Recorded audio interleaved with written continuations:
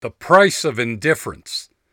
Did you know that 85% of customers leave or switch providers because of perceived indifference? It's true. The most common reason that you're losing your current customers is they don't really think you care whether they stay or not. I recently had an experience that made it very clear that this was the case. I'd been a customer of this business for nearly 10 years, but when I was presented with a new opportunity, it became very obvious that I was no longer all that important to my old service provider.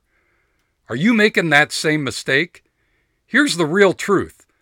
It's far cheaper and much easier to retain your existing customers than it is to find and convince a new customer to begin using your product or service. So why do you spend more time and money in search of new customers rather than putting that effort into loving your existing customers?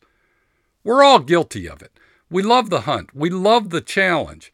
We may even get compensated more for finding new customers.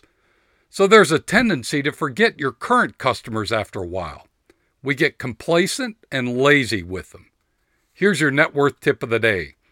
You need to put more effort into making your current customers feel more special than the prospects you're chasing.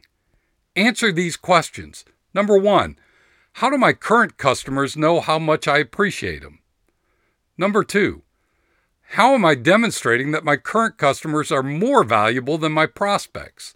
And number 3, am I offering anything to my prospects that I'm not already giving to my current customers?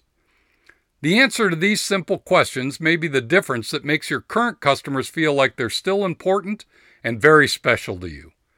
To get more tips on how to improve your leadership skills, your team engagement, and your business results, go to my website, tourtoprofit.com, and you'll find lots of free stuff there.